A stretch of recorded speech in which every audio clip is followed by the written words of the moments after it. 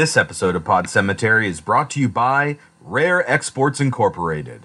Rare Exports Inc., from the land of the original Santa Claus. Under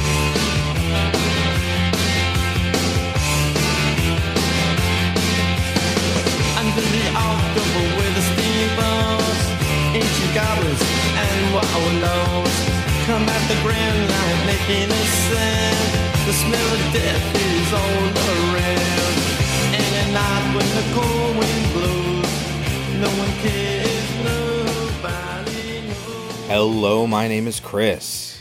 My name is Kelsey. And this is Pod Cemetery, where we dissect horror movies like the rotting corpses that they are. And it's week 2 of our 2 weeks of Christmas episodes with 1997's Jack Frost and 2010's Rare Exports. But before we get to the movies, Kelsey, how do we start the show? Horror trivia. Give me what you got. Which actress plays a psychotherapist who enters the mind of a comatose serial killer in the 2000 film The Cell? Jennifer Lopez. That is correct. All right. I feel like I shouldn't even bother asking questions because these questions are so easy. We're just going to need to come up with harder ones on our own, I think, at this point. If this picture doesn't make your skin crawl, it's on too tight, is a movie tagline to this 1974 Christmas horror classic. Black Christmas. That is correct. All right, that means we can get on to our first movie, 1997's Jack Frost. Story by Jeremy Page and Michael Cooney, written and directed by Michael Cooney, starring Scott McDonald, Christopher Allport, Stephen Mendel, and Shannon Elizabeth in her first acting gig. Not by release, but by filming. It's the first thing she actually acted in. The writer-director Michael Cooney wrote Identity as well, and commented on the fact that Identity's catering budget was more than the budget they had for this movie. So much so that they couldn't afford or find a director, and so he had to direct it himself. He just wrote the movie, and he wasn't intending on directing it, but because they had no money, that was their only option. What is Jack Frost about? A serial killer gets hit with acid and melts into snow and becomes a serial killer snowman. Yup. The movie is free with commercials or a subscription on Prime, Shudder, Vudu, Popcorn Flicks, Epix, and Tubi TV. You can rent it on Prime for $4 and buy it for $10 or $14 on Vudu or Prime, respectively. Should people watch Jack Frost? Surprisingly, yes. Yeah. It was actually kind of funny. You should watch it once. Yeah. It's not incredible. No, but I was surprised. I thought it was going to be really bad. So And some of it is. Happily surprised. Well, yeah, there's some stupid things in it, but it's actually pretty clever and pretty funny sometimes. Yeah, You can take our advice or leave it, but when we get back, we will talk about 1997's Jack Frost. One cold night, science and evil collide. Now, a serial killer is on the loose.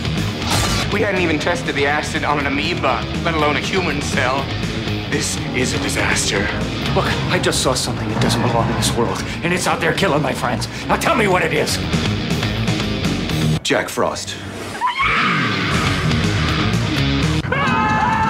And he's giving cold-blooded a whole new meaning.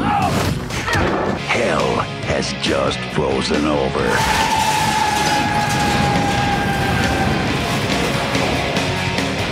Jack Frost. Look, Ma! I'm a Picasso! Not to be confused with 1998's Jack Frost starring Michael Keaton, No. where a father gets turned into a snowman. No.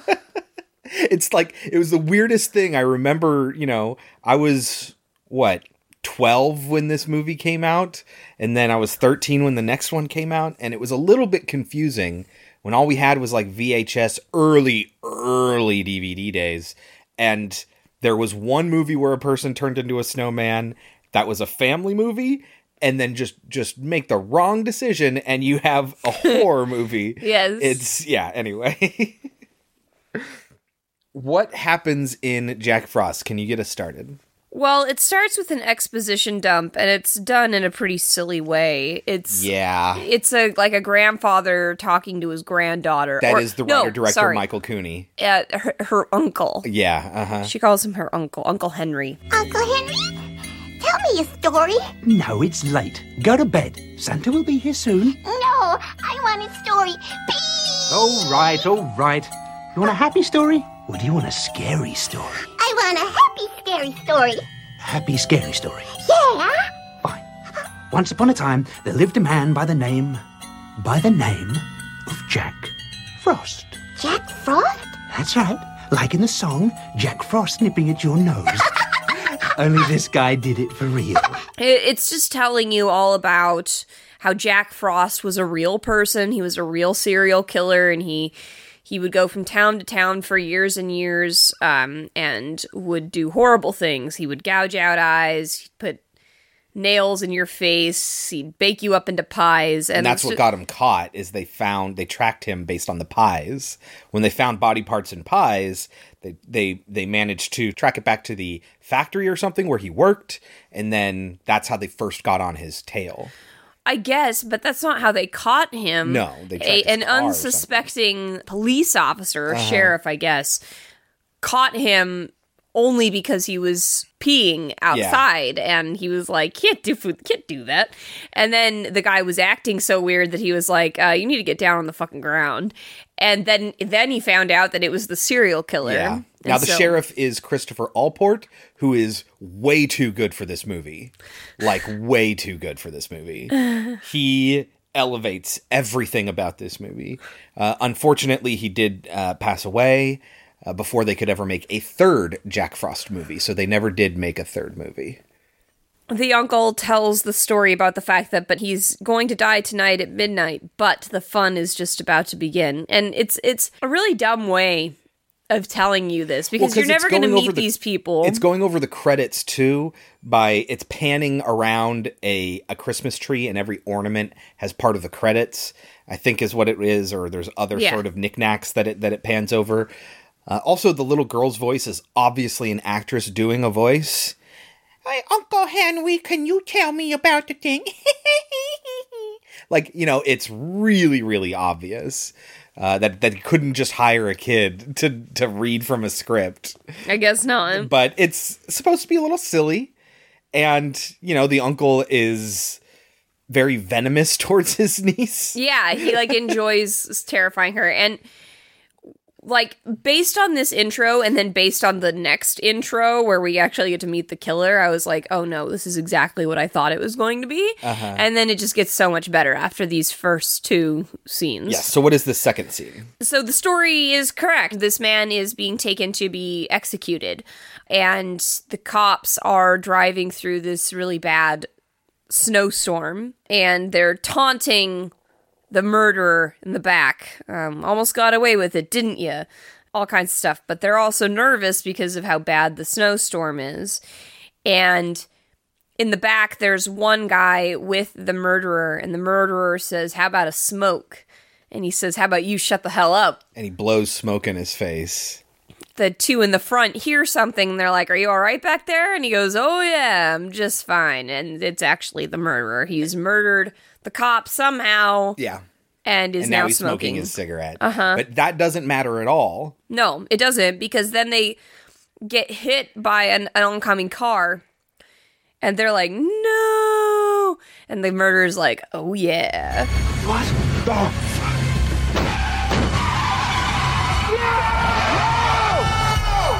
Oh yeah. And they hit. There's a lot of turning of the camera, and crazy. Yeah, car crash. We find out that the truck that they ran into was a truck from a genetics lab carrying some sort of chemical that we don't know what. When the driver gets out of the truck to try to assess the situation and realizes that Jack Frost, the killer, has gotten out and he's free, and I think he has a gun on the driver at one point. I don't know. He's out of his chains. Yeah. Then the valve on the chemical tank and the back of the truck bursts and just sprays all over Jack Frost. And it is kind of funny. Jack Frost is like, oh, this is going to hurt. And then it hits him. And it's a cool effect where they obviously laid him down and dumped water on top of him, but they turned the camera sideways, so it looked like water was spraying at him. Mm-hmm. And so you have these little drips going backwards. It makes it very obvious what they did, but it also is kind of a cool visual. Mm-hmm. And then he, like, melts into the snow, and they have this animation sequence to show the DNA connecting and whatever. Real cheap animation sequence. Yes.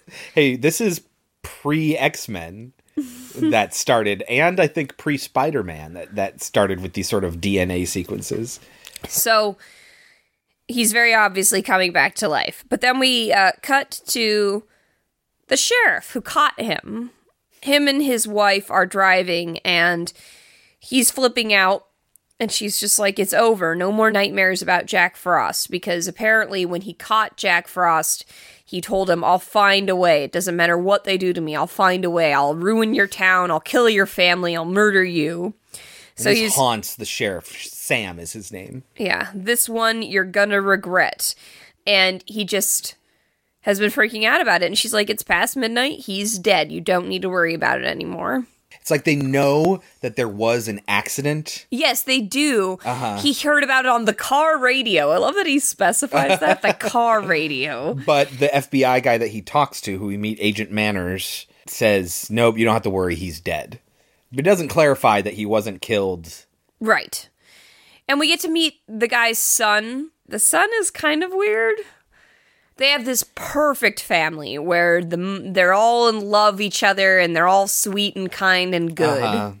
And the little kid is like making oatmeal or something for his dad, and the mom is like, do not eat that, because he's like a little kid experimenting with making his own stuff, making something special for daddy, and the dad's like, don't worry, I'm not actually going to eat it, but he lets him serve him up into a Ziploc bag this weird oats. Yeah, and he's like, my dad's a hero. No, I was just in the right place at the right time. Like, they're perfect people. Yeah, And there's apparently going to be a snowman building competition. Yeah, which the kid wants to participate in. And this is when I wrote down, what the fuck is Jessica Alba doing in this? Because I thought it was Jessica Alba when I first saw her. Oh. And I was just like, holy shit, is that who I think it is? And then Chris said, yes. But it wasn't until a little while into it that I was like, oh no, that's the chick from American Pie. Yeah, Shannon Elizabeth. Shannon Elizabeth is there. All the town has shown up for this snowman building competition. The sheriff is there to see what's going on, and he finds the mother of Shannon Elizabeth, who's also the mother of the kid who's going to die, who's also married to the I asshole. don't know her name, but But Shannon Elizabeth's mom. She is a funny character who will have a lot of very funny lines. And she's just like, I always wanted to be the angel at the top of the tree. and the husband's like, what the fuck are you the saying? husband is a total asshole to her. And he's just like, that's good. Now fucking help me. Like, he never treats his wife with the respect that she deserves, but she's also a little off her rocker. It's like, what am I supposed to say to that? Yes. That's nice, honey. You know, when I was a little girl, I always wanted to be the angel on top of the Christmas tree. Good. You want to help me tie this now? Sure, honey. The sheriff approaches this kid. I don't know who he's related to. Young teenager. Okay, so there are two families that we need to be aware of outside the sheriff's, right? There's Shannon Elizabeth's family, and then there's this kid's family. This kid and Shannon Elizabeth are sweethearts. Yes. And the kid's dad runs the general store. And he's always trying to give Sam a discount because of what a great sheriff Sam is, and he caught the killer and all that. And Shannon Elizabeth's dad is just like a total dickhead, and he has a dickhead son. Yes. Her little brother. Yes. And Shannon Elizabeth is kind of a ditz. She's a ditz, yeah. She's more obsessed with sex than the kid is, even though the kid is all like, I made boobs on my snowman. And yes. What's the difference between a snowman and a snow woman? Snowballs. Yes. Yeah, But it's the Shannon Elizabeth who, like, keeps pushing him to have sex. So the sheriff walks into the sheriff's office, or whatever, the police station, and his assistant won't talk to him, but he's like, oh, because she won't talk to him. So he's like, oh, how are you, Sheriff? I'm good. How are you, so-and-so? I'm good. We had a real gnarly time. And he's like, come on, what's going on here? Did somebody die? And she just holds up a thing and it says somebody died. Yeah, she wrote a memo for him. Now, there's moments like this, which are quite clever and quite funny. But they happen so slow-paced that it's hard to keep the energy up. So here's the biggest problem that Jack Frost has. So I wrote down a note. The dialogue is in parts, at times, really lame, and at other times, really clever and fun. But that script is directed by the same guy who wrote it, because he didn't have any other choice, and he's not an experienced director. So it's directed really poorly, and so that adds to that problem that you're talking about here. And it just means that what is a great script delivered by a couple really good or fun actors isn't directed very well, so it doesn't frame it. It doesn't put it in the best light. You know what I mean? Mm-hmm. Anyway. So we find out that Old Man Harper died, and when they get there, they're just like, I got nothing. Like, there's nothing around here to show me how this person died. Oh, there's a great moment because the way it's framed, Old Man Harper, his head is like pulled back and he's in a rocking chair and it's like rocking, and the 3 police officers are there. There's the 2 deputies. One's a young kind of, we'll say whatever's on his mind guy, and the other's a doofy older guy. And it's like rocking and they're talking, and at one point the sheriff says to the younger guy, would you take your foot off the chair? And it's him that's been rocking it this entire time. It's like, I was not expecting that at all. And it's very clever and fun. Yes. Yeah. Now, the weird part is that he's, like, got ice all over his face, but they don't mention it. Well, he's been out in the snow, so I don't think that's the problem. But they know he didn't die of hypothermia because his neck is snapped back. Right. I don't know. Somebody mentioned something about, like, Old Man Harper's apple trees. And at the very end, when they're about to walk away, the deputy who says whatever's on his mind goes, hey, will you get some apples? Yeah.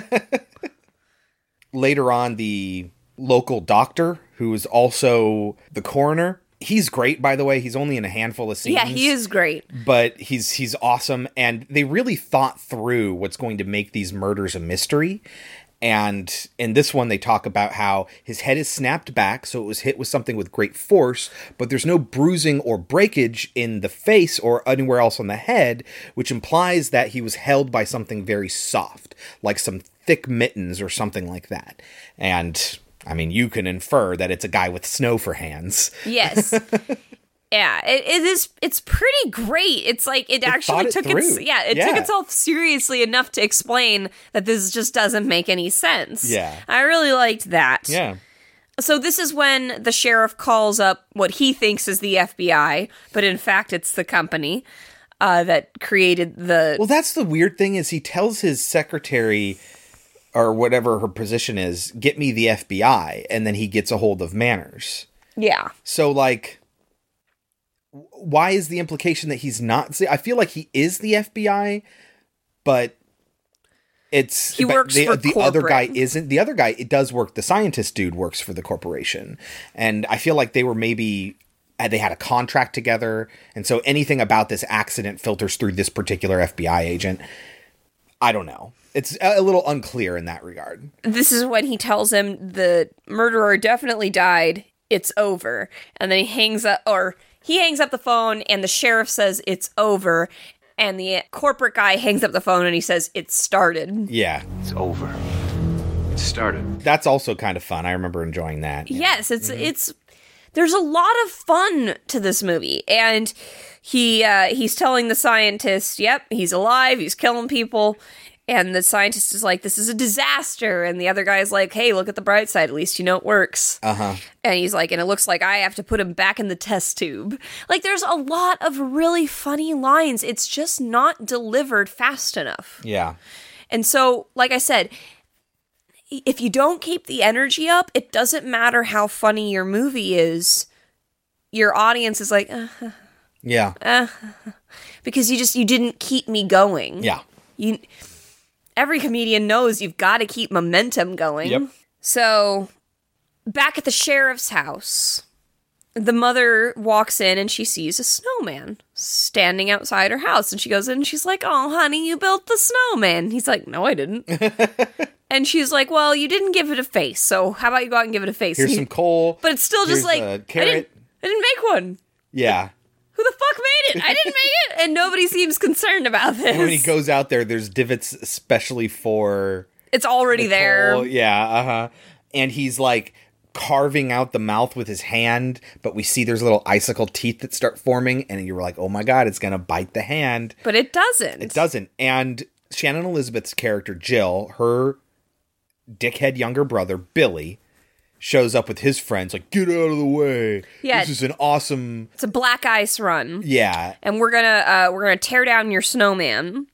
He's like, but it's my dad's front yard. I don't care. So he knocks off the head of the snowman, which makes him very mad. Yeah. And somehow he's able to push the sled, and somehow the kid knocks falls. The kid over. Yes. And then he pushes the sled and it slices off the top of Billy's head. Which I doubt. Oh, it absolutely would not happen. Okay, good. No, it would cut you. It could probably open a good wound in your head, but it wouldn't slice off your head. No. And this whole time, the kid, Ryan, is like, the snowman did it. And nobody believes him. Shannon Elizabeth, Jill's dad, shows up and he's pissed at the sheriff because it was at the sheriff's house that his son died, and that means the sheriff wasn't being responsible. And the sheriff is also the sheriff, and he's supposed to protect people and keep them safe. So he's like doubly mad at this guy, and he's taking his anger out on the sheriff. This guy is just a real angry dickhead. And so the mother shows up, the wife, the weird wife. Uh-huh. And she's trying to get her husband to calm down. He's like, stop telling me to calm down.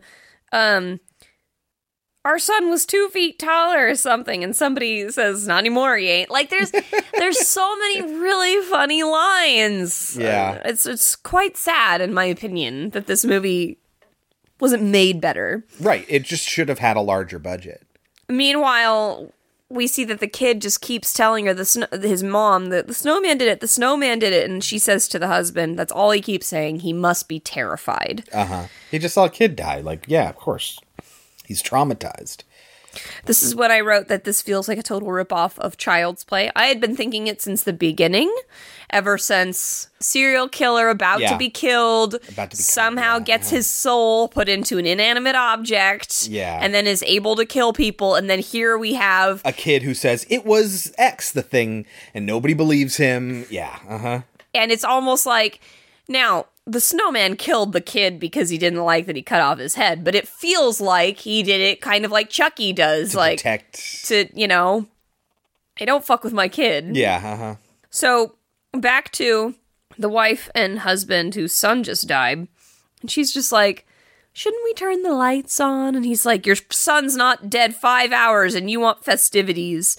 And she's just like, I just thought it would be nice. And then Shannon Elizabeth, who had made plans earlier with the other kid to go out and meet him, she's like about to leave. And the father's like, you're not fucking leaving. Your brother died. And she's like, just because he died doesn't mean that everything ends. And he's like, no wonder God has forsaken this family and this house. And she goes, God forsook this family long ago. And where in God's name you think you're prowling off to like some lady of the night? Her grief isn't good enough for you?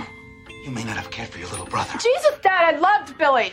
Do not be forsaking the Lord's name in my house, little girl! Your Lord forsook this house long ago. And it's just really funny. Yeah. And then she leaves. And the mom says to the husband, she's only talking back to you because she's upset. Yeah. I kind of love this mom. Yeah, she's awesome.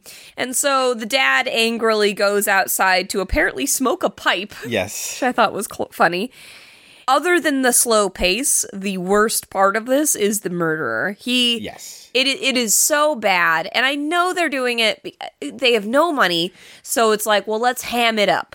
Well, see, what they did is, I feel like Chucky learned the right lessons. It took just the right things from Nightmare on Elm Street. Enough to make it different. But like the funny murderer, kind of the funny supernatural murderer thing, And this, again, is trying to make Jack Frost like he is Chucky. And so he's like laughing and saying puns and one-liners and stuff like that. And it's like, and if you think back to Thanksgiving and that killer turkey and all the one-liners he had, this feels like that, where they feel like they need to throw something in, and him saying something clever and funny that's just, you just smack your head. Oh, this is just dumb.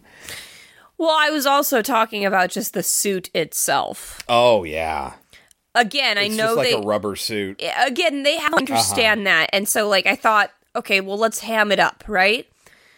But if you're gonna ham it up, you gotta have more than one thing. I mean, it's like one hand puppet that they have, and it doesn't have a mouth, really. It's got a slit that doesn't even open up to anything. And when they move it, it barely moves. Yeah. And, like, I know that this seems like a dumb thing to care about, but if you're gonna show it, you've got to put some more effort into it. Because at first I thought they were never going to show him moving. We get to see For the longest time, you just see him appear. And you see a sweeping, like, snowman arm. And I thought, okay, they're going to keep it there because they don't have anything in the budget. Yeah. But then at this point, we start to see him talking, and it looks really bad. It does. Everything Jack Frost about this movie isn't that great. It's everything else where the actual quality is. Yeah. The snowman keeps talking to him, and I don't understand because he's staring right at the snowman. Well, because he doesn't think it's the snowman. I get that, but his mouth has to be moving. Right. But we don't see that. We don't. They never show it. And it's implied that the guy is like, wait, where's that coming from? Like, so he doesn't see the snowman's mouth moving. And where's that coming from? Who's there? And he grabs an axe. And... Well, yeah, because he's feeling like either someone's fucking with me or this is serious. And either way, I'm arming myself because fuck anybody that's fucking with me right now. And Jack Frost the snowman, as he gets close to him... Well, once he got the axe, I was under the impression that he knew it was the snowman, but instead he walks up to the snowman and looks around him. Yeah, because he thought somebody was like hiding behind the snowman or something like that. But no, Jack Frost instead grabs the axe from him, and instead of chopping him up with the axe, shoves the axe handle first down his throat, killing him. Which I assume is because they didn't have it in the budget. For him to actually axe him? Yeah. I thought that was a fun subversion, probably because, like you say, they didn't have the budget. It's still kind of a neat effect of the view of him. But it doesn't make any sense. Well, they go back to it, how physically this doesn't happen. He's like, what you would expect, what the coroner says is what you would expect is there being like horizontal or diagonal marks as the handle is shoved and twisted down the throat. But no, there are only vertical marks, meaning it just went straight in with tremendous force.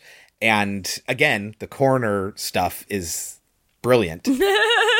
That's the thing. It's not supposed to seem realistic, but yet somehow it was accomplished, and that's what's baffling these people. I wanted to point out that, again, the writer-director here wrote Identity, where there is a scene where they find a guy that has a bat shoved down his throat. Very, very similar to this. Mm-hmm. So it's like they reused that idea. Well, I didn't really like Identity, so... I saw Identity, what was that, 2003? I was like 20. I saw that movie and liked it when I first saw it, but I have not seen it since I first saw it in theaters. So I have positive memories of it. Also, at one point, the snowman asked him for a smoke because he was smoking out of a pipe, which brings you back to earlier when he asked for a smoke from the other guy. And after he killed him, he says, I only axed you for a smoke. Yeah. Gosh, I only axed you for a smoke.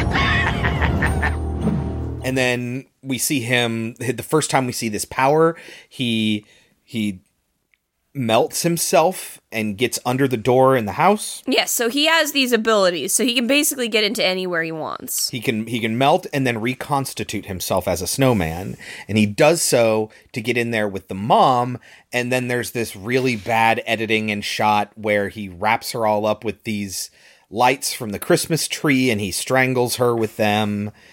There's a couple of things. It's a little much. I agree, but there are a couple things I want to point out here. Earlier, when she had asked her husband to turn on the lights, yeah, for whatever reason, the snowman has turned on the lights, and she goes, "Oh, Jake, that's so sweet of you," which was funny. The scene of him strangling her with the Christmas lights and putting the ornament in her mouth as a gag, it's pretty dumb. Yeah, it's a bit much.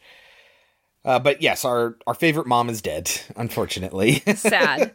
So the cops show up, and one of them just, like, vomits, and he's like, "Keep it together!" And the other one goes, "You don't reckon we should leave her up for the 12 days of Christmas, then?" There's also this thing where they find a wet footprint.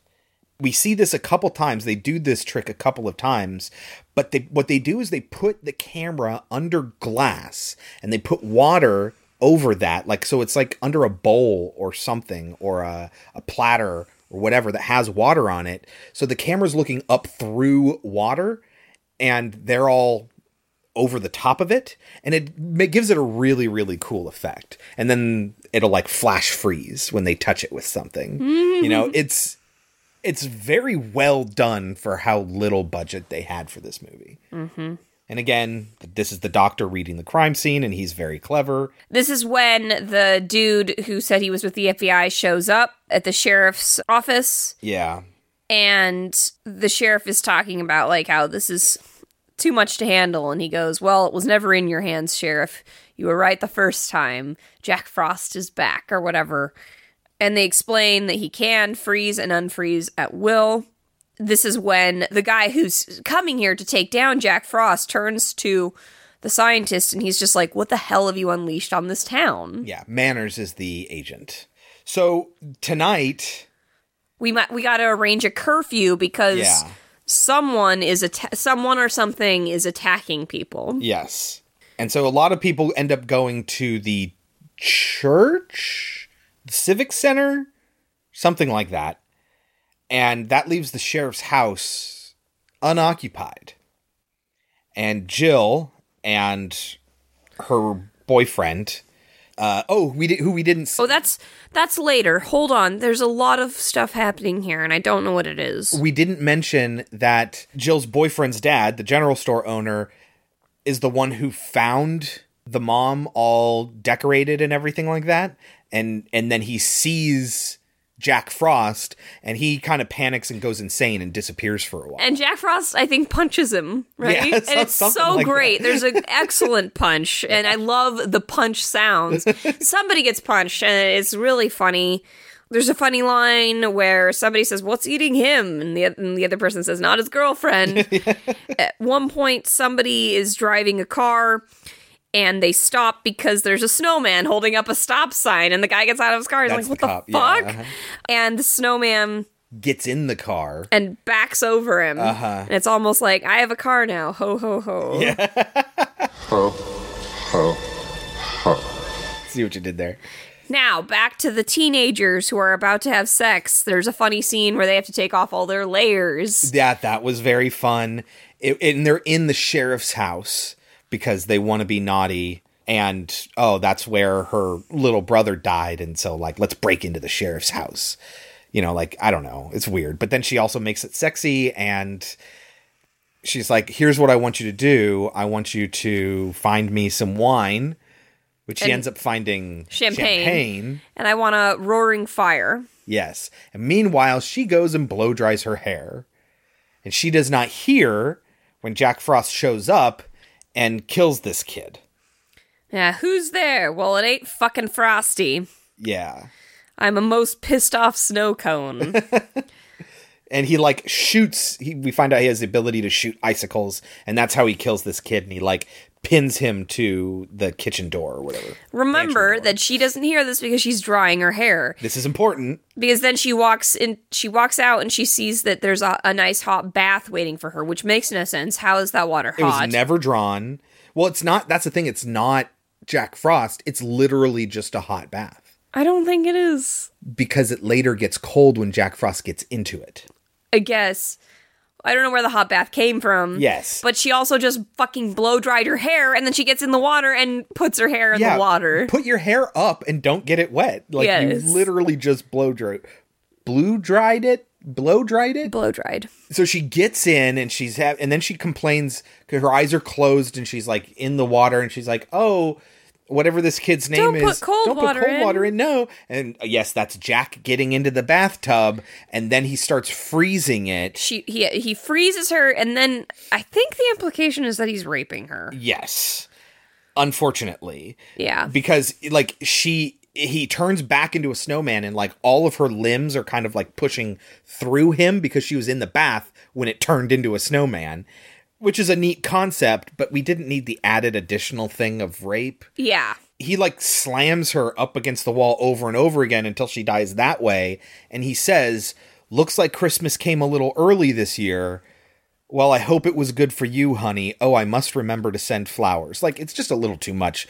Basically, everything involving Jack and his dialogue is not good. Mm-hmm. Everyone else is fun. Yes. But one thing I wanted to say here is that looks like Christmas came a little early this year. Looks like Christmas came a little early this year.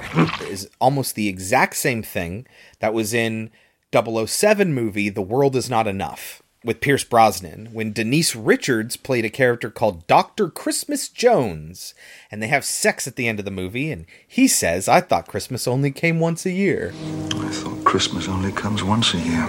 I guess the implication is that she came twice a year? Still not great, buddy. But yes, that they had great sex is the implication. Denise Richards and Shannon Elizabeth both played sexy American women in Love Actually together. Yes. And they were both the subjects of the I thought Christmas only came once a year and Christmas came a little early this year. Orgasm jokes. I don't know what happens next, but eventually they come after him with guns, but you can't kill him with guns, so it doesn't matter. This is when the scientist who's been freaking out this whole time finally sees him, and he's like, this means so much. It means that souls really do exist. The soul exists. It's a chemical. The soul is a chemical. The snow didn't just store Jack Frost's DNA. It's taken on his personality. Exactly.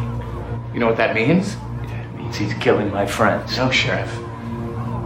It means that the soul exists. And it's not just some esoteric spiritual entity or even a vague electrical force. The soul is a chemical. And so then he doesn't want to kill Snowman because it's like, you're my proof. Yeah. I need you. Don't kill him, even though he's trying to kill you. So we get to a point that feels like it's the climax, but we're going to find out it's not. They're in the sheriff's station, and they manage to keep him away with blow dryers and stuff like that. They're melting him, but he can just keep coming back. Reconstituting. Yeah, he can keep refreezing himself. And so they get into the back room where all the cells are, and we see that they locked up the general store manager guy because he's been ranting and raving like a lunatic. And he's like, see, I told you there was a killer snowman. The scientist says, well, we could potentially destroy the bond between the chemical and his DNA that's causing him to have this power if there's enough of a concussive force, enough heat in a single moment. So basically we need to explode him. And so they get all of these aerosol cans, bug sprays and hairsprays and stuff like that, and they tape down the little nozzles, and it starts filling up this long hallway with all these cells, where they have the front door to the hallway that leads to the front area of the sheriff's office, and then the back where there's a window that they're going to climb out of. So they start all these aerosol cans, they get to the back, and they realize, oh, the window's locked. Of course it is. This is a jail cell. The sheriff has to make his way through all the gas back to the front, and there's this long drawn-out thing where he's like, just reach out for it. Just grab the keys. They're in the door. Just grab them. And it goes on forever. And he's just standing there like 2 inches away. He just needs to take one more step. But then the water starts coming in under the door frame. Well, because he doesn't want to get touched by the water. Yes.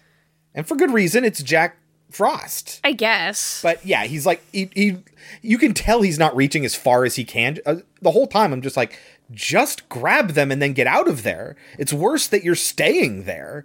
And he does, he grabs them and then he drops them and they fall in the water. And he reaches down and he grabs them just as Jack Frost's hand turns into snow and grabs him and yanks him down. He gets away and he runs to the other end and unlocks it. They throw everybody through and they get everyone out. There's a minor gag where the general store manager guy gets stuck, even though it's very obvious he's not stuck. And then they manage to light the thing on fire and they blow up the sheriff's department. And they're like, hooray, we did it. But they didn't. They didn't. You thought that was going to be the climax and it actually wasn't. At one point, he ends up taking over the body of somebody who died. And then he's trying to move, and the sheriff is like, what you doing there, buddy? And then he's just like, fuck it, and vomits Frosty out, or Jack Frost out. Oh, I don't remember that at all. Yeah. Sounds vaguely familiar. At some point, Jack Frost takes over a body because they all think he died, and he's trying to move the body around, and he doesn't do it well, and the sheriff's just like, what's going on? And so Jack Frost is just like, fuck it, and vomits himself out. He tries to reconstitute himself after the explosion, and he can't put himself together right, and that's funny too. Yes, yeah. At one point, yeah, he's like, look, I'm a Picasso, or whatever. Which, again, the lines are But like, why obnoxious. don't they try to attack him then when he's clearly incapable of going after them? I don't know, but it ends up somehow the oats that the kid made. He's going after the kid and the dad, and they're in the car trying to stay away from Jack Frost, and the dad like throws the oats at him or something just because he doesn't have anything, and it starts melting Jack Frost. And he asks the kid, what did you put in the oats? I won't be mad. What did you put it in? And he's like, antifreeze. I didn't want you to get cold. Yeah. Which is cute and a good thing the dad didn't eat them. But yeah, because Jesus. Yeah. Your dad be dead. He's like, oh, of course. And this is a really fun twist. Yeah. What can prevent him from reconstituting himself as snow is antifreeze. Mm-hmm. Of course. So he tells everyone to like get as much antifreeze as you possibly can. Here's our plan. Somewhere in here, he kills the scientist. Is that who he takes over? The scientist? Probably. I don't know. They go into the church, and he gets Jack to face him, and they get into a fight, and at one point, he even gets an icicle in him, like he gets stabbed. Meanwhile, the general store owner is put a tarp in the bed of a truck, and then is just dumping as much antifreeze as they can find. They make a little redneck jacuzzi. And they pull it up to this window, and the sheriff ends up running into Jack Frost and pushing him out this window, and they land in this makeshift pool of antifreeze. And this is where the really good Jack Frost puppet stuff comes. This is where they spent their money on the Jack Frost puppet, because they have different versions of him all melting, and it's kind of a cool, sort of neat effect for the resources that they had. But somewhere in the kerfuffle, the arm gets knocked off, and the kid's like, Daddy, you forgot the arm, and then it wraps itself around the kid's you think head. Everything is done. Yeah. What about his arm, Daddy? And then, yeah. And then, so the sheriff grabs his son, throws him into the back of this truck, and like a forced baptism, just keeps dunking him under the water over and over again. Not water, sorry. Antifreeze.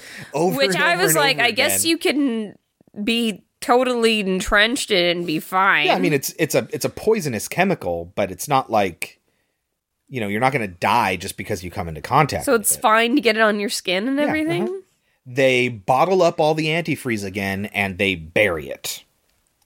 And then there's a scene towards the end where it's like it zooms in on the glowing antifreeze bottle, and he like it's laughs. Bubbling. It's bubbling. Yeah. Uh-huh. So they've got them all in pieces, and they've got him all like in different containers. So the idea is that he can't come back together, but he is still alive. It was at this point at the end when the reinforcements, the FBI reinforcements, show up. Yeah. Because they've been held back by this blinding snowstorm, which is a minor subplot. Why we didn't mention it. Do you have any lightning round stuff, Kelsey? I actually do not. All right, let's talk about our thoughts on the movie. What do you think the movie got on Rotten Tomatoes? 38? 7% out of 14 reviews. There is no Metacritic or Cinema Score or consensus statement on Rotten Tomatoes, but 7%. which is baffling to me because that implies one dude liked the movie and 13 people did not. I liked the movie. Overall, I enjoyed it. Yeah. So do you think 7% is underrated? Yes. What would you give it? I'm gonna give it a 60. That is exactly what I was going to give it. It's a lot like Pet Sematary 2. It did just enough. And I can pinpoint my two biggest problems with it. The killer himself kind of sucks. And it's too slow paced. If it weren't for that, I would have thoroughly enjoyed this movie. Yeah. And the problem is the movie is very full of what I call and then energy, where it's not so that, it's and then. We've talked about this in past episodes. Right, but this is such a silly movie that it doesn't quite matter. You're right, but then it gets into the last act, and every single encounter is just the same thing over and over and over again. You know, oh, they melt Frosty. Frosty leaks through a door and reconstitutes himself. Oh, they melt Frosty, Jack Frost. He melts and he reconstitutes himself through a door. And it's like that same thing over and over and over again. And then this happens, and then this happens, and then this happens. I'm glad that it didn't end at the sheriff's department because we got that fun antifreeze solution, which was a lot of fun. I did enjoy that. But I was kind of upset that it kept going. Right, after that point, when he said, "What about the arm?" I was like, "Oh no, not again!" Yeah, it just kept. There just kept being more, and then, and I was like, "Just end the fucking movie," because I want to retain my overall positive feelings about it, which ultimately I did. But you know, it's that close. It's 60%. Yes, it's a rating of 60. It did just enough, Yeah. but I would certainly say to watch this because it was nothing like I thought it was going to be just garbage, and it wasn't. And it did what I think it barely did what Thanksgiving couldn't. Yeah. The mom is hilarious. Yeah, the dead mom. You end up loving the sheriff. Yeah, Chris Alport. You just love him. He's great. He's awesome. Just the funny little things that he did. Like, the lines are great. I could just deal with... I could deal with losing the character of Jack Frost. The main character that the movie's named after is like my least favorite character in the movie. Yeah. It's a little bummer. But anyway, that's our feelings on 1997's Jack Frost. Before we get into our next movie, Kelsey, horror trivia. What is the name of the sequel to Ridley Scott's Alien? Seriously, you need to get a different source. Yeah, this game sucks. Way too easy. I'm not even dignifying that with a response. All right, Kelsey. This 1984 slasher flick is about a young boy who went crazy after seeing his parents get murdered by a killer in a Santa suit. Years later, he dresses as Santa and goes on his own killing spree. What is the name of this horror film? Silent Night, Deadly Night. Yes! Not Silent Night, Bloody Night. No. This had multiple choice, and I wasn't going to give you the multiple choice, and Silent Night, Bloody Night is an option. That's rough. Yeah, Silent Night, Bloody Night was an interesting movie. Yes. That's not cool, though. That's a total trick. Yeah. Are we ever going to watch Silent Night, Deadly Night 2? Eventually. Garbage Day! Yeah, there's so many Christmas horror movies. Yeah. Like, I don't think we'll ever run out of those. No, because there's more than 2 made every year. Yeah. All right, Kelsey. Moving on to our next movie, 2010's Rare Exports, A Christmas Tale. We'll get into the origins of this movie at the end, because I think it's important that you watch the movie before you watch wherever this movie came from. Yeah, I think so too. So the movie was based on an original idea by the Helander brothers, Jalmari and Juuso. Is that why the kid's name is Juuso? Yes. How funny. But it's actually written by Jalmari and directed by him as well, starring Jorma Tommila, Oni Tommila, and Peter Jacobi. We're probably saying all those names wrong. Oh, absolutely. They're Finnish names, and we don't know anything about Finland. No, not at thing. all. Finland. I had no idea Finland and Russia Country where I quite like to be. were next to each other. I didn't Finland know that. borders like 3 or 4 different countries, actually. One of those being Russia. And I guess it's like the Appalachian Mountains of Finland, where you just have the rednecks who barely speak English. I looked it up, like 90% of Finland speaks English. And you're considered like a country bumpkin or whatever if you don't know English. And that's kind of who we're working with here. So we're working with... But they don't seem like idiots, though. No, they're not idiots. They're but quite smart, actually. They live out in the middle of nowhere. They hunt reindeer, and that's how they make their money and their living. And anyway, what is Rare Exports about? I don't know what to say because I don't want to give it away. Well, I think we can say this. There's an excavation going on just on the Russian side of this border where these people in Finland live. And when their annual yield of reindeer are mysteriously murdered, they end up catching Santa Claus instead. So what all that has to do with each other, we don't know. The movie is free with Hulu, Prime, Crackle, Popcorn Flicks, and Canopy. It is $4 to rent or $8 to buy. Should people watch Rare Exports? Yes. Absolutely. I really enjoyed this movie. Really liked it. A lot.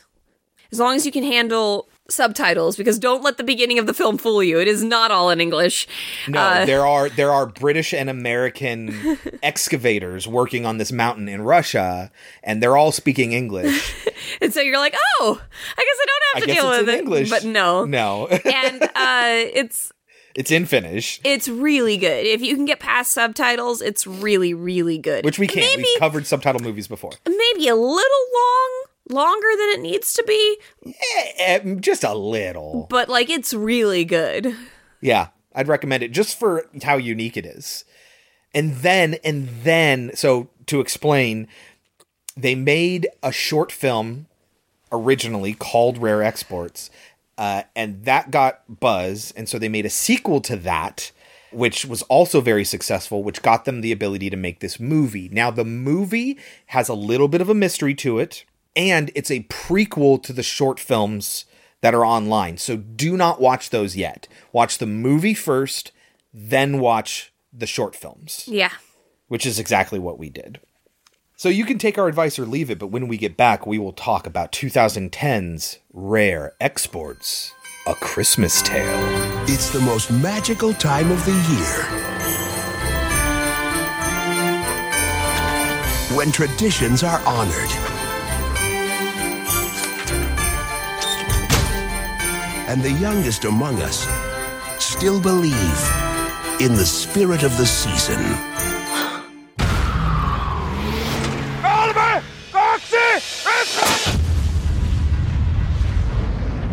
We found something else than just plain rocks and dirt.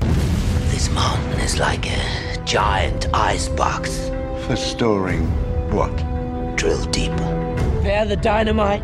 You have a grave to rob. We have Santa Claus. He sees you when you're sleeping. He knows when you're awake. He knows if you've been bad or good. And he doesn't give up.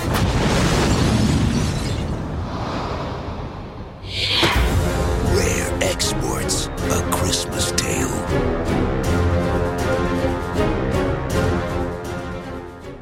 Kelsey, can you get us started on Rare Exports? We open on a group of excavators? Sure. They're like a mining company. Yeah. And they are at the top of a mountain. The mountain is called Korvatunturi, which apparently means earfell. Earfell. Yeah. Okay. Is it a real mountain? Yes. Fell is like a mountain range. A mountain range. That's their word for mountain range? Yeah, uh-huh. It literally comes from the Old Norse meaning mountain. So, yeah. It's Ear Mountain. It's what that means. But it's a real mountain. It's a real mountain, yes. Okay. So they are at the top of this mountain, and they are trying to find something dug inside of it. And they have found a sample. And it has sawdust in it, right? Yes. Yeah. And this American doctor explains that the mountain is actually a giant block of ice that has something entombed within it. Yes. You need to drill deeper and you'll see. He shows the guy who's the head of the people that are mining something. We don't get to see what it is. And he goes, "Oh, this is some funny shit." And he says, "Watch your mouth. It's Christmas time, so let's act like it." He's under the impression that you need to be a good boy and girl when this happens. What are these? It's the new safety instructions. What's behind the ears? This is funny shit. Watch your mouth. But that's It's a bunch of Christmas bullshit. time. None of that matters. Yeah. So let's act like it. So this guy is Riley, and this crew is made up of a combination of Western Europeaners and Americans. The head of the operation, Riley, and underneath him, the guy who runs the crew, who says the new rules are bullshit, he's American, we find out later. He gives this long speech about how all of his dreams since his childhood are about to come true. This is a giant burial ground. You have a grave to rob. I can proudly say that we are standing on a sacred grave on the biggest burial mound in the world. This remarkable place puts even the pyramids to shame. It took the Sami people of Lapland centuries to build this mound. You have 24 days to open it. Roll up the sleeves. Prepare the dynamite.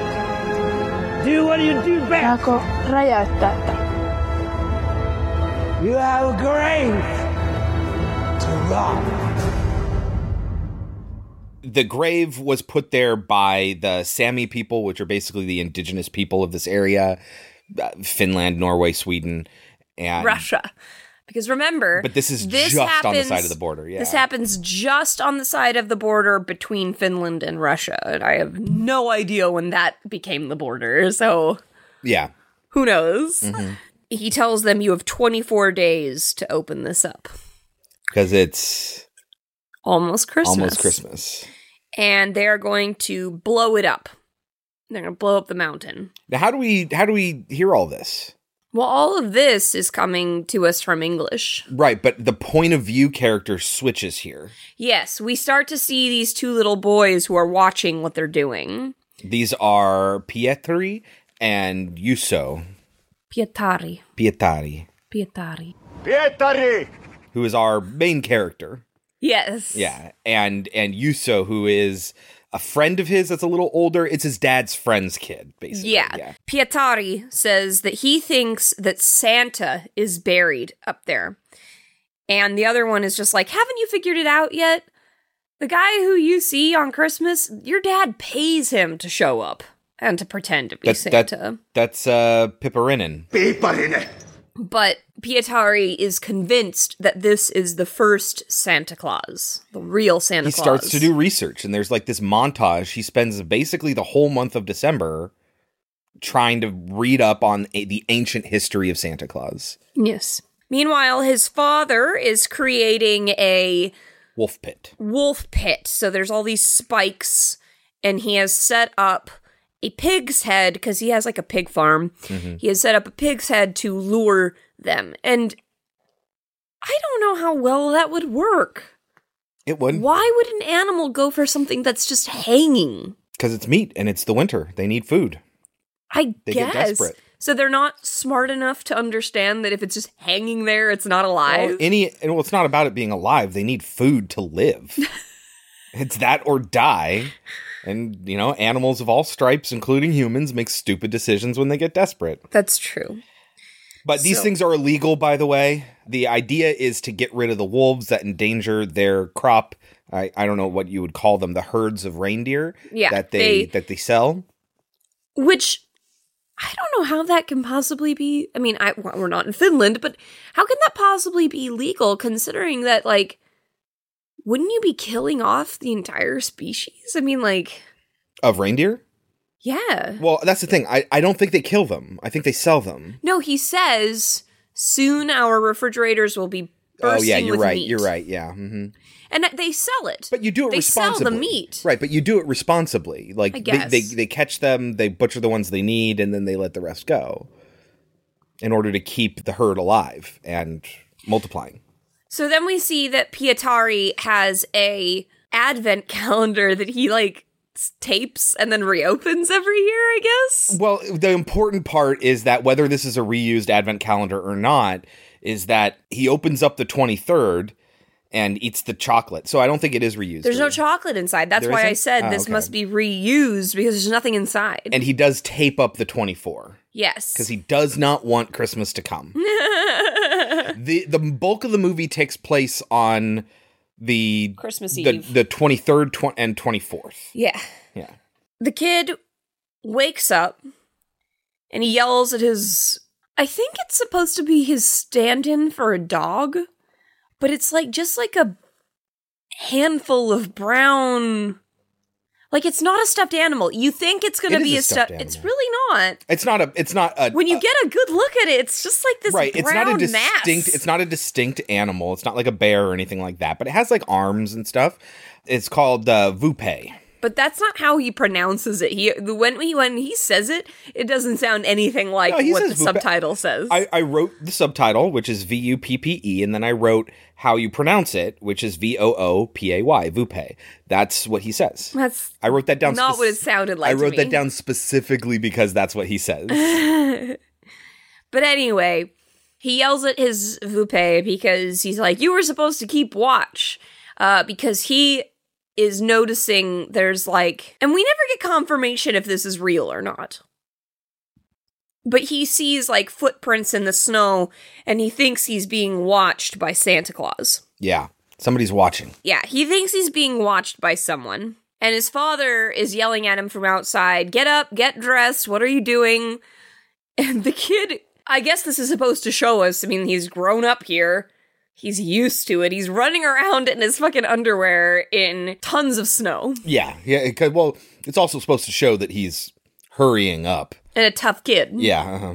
And he runs in, and his father is a butcher, and his father tells him to come inside. But close his eyes. And he says, "I don't want to go inside." He says, "Get in here. You're going to freeze outside, or a wolf is going to run by and grab you. Get inside." And the kid comes in, and then he tells him, "All right, Daddy's working, close your eyes." And I don't get why, because what I do really appreciate about these people is that they really do love their children. Yeah. It never feels like I'm raising you and I have to be tough on you.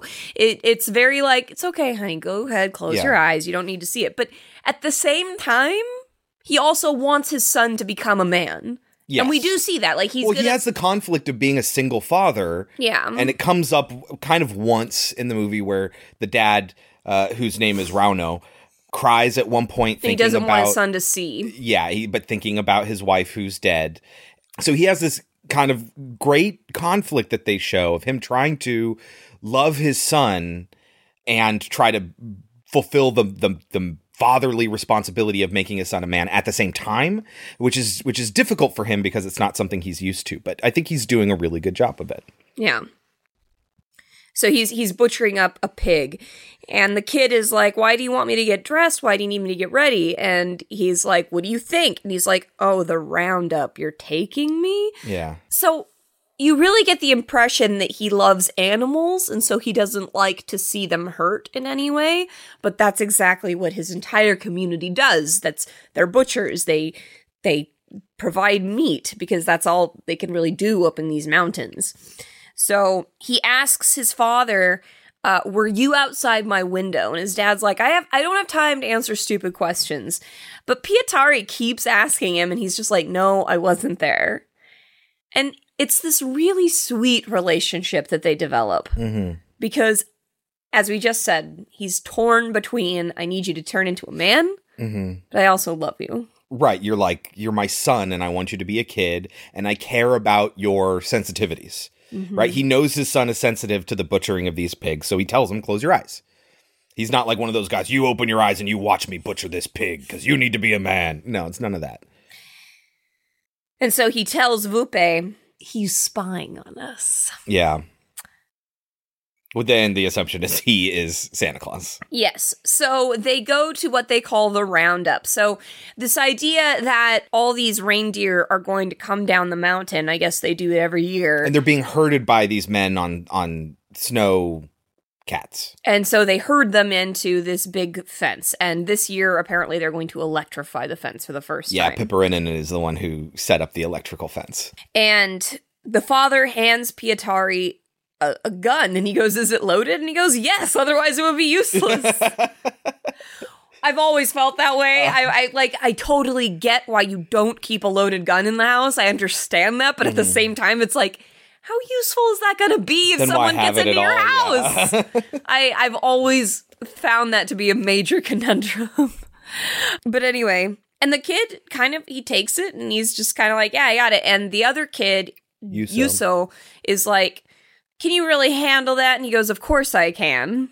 And it's really great because the kid also, he wants to make his father proud, and yet he is very sensitive. He is very much a young, naive child, but he also has to be strong. He's growing up without a mother. He's apparently the youngest of his group, of this tribe or whatever. And he's always kind of seen as the weak one. And so he wants to prove himself. It's like when you bring all your family together for at Christmas time. There's always the youngest one who kind of gets picked on the whole time. Yeah. He actually gets excited when he first sees the reindeer. He's like, they're coming. And the men are like, yes, soon our freezers will be brimming with meat and all that. But there's only two. There's only two scrawny ones that come down the path. And they're like, what the fuck? Something is wrong. And Pietari goes, perhaps they got lost? And they're like, nah. So they get on their snowcats to go up and see, or I guess they're not snowcats, snowmobiles. Yeah. So they go up there and they find the herd is all dead. They being Rauno and Pietari and Yuso and his father Amo. There's no way I'm going to remember these names. I have them up in front of me just for this purpose. Yeah. These are basically our main characters along with Pippurinen. These 5 people are our main characters in this movie. Why we keep talking about these characters and like all these different things that they've got going on is because I actually think this movie is quite incredible. It's fascinating in that all this it developed each character. It gave each character insecurities. It gave each character passions. Like they really cared about it. Yeah. You know? As opposed to so many American horror movies that we have seen that the characters are all one-dimensional. They all just, they show up to be murdered. And it's like, this movie actually wanted to make a good film, which is funny when you watch the shorts that it's based on, because they're such simple shorts. Right, but they do separate these men, and it's the same actors. They do separate them as different roles.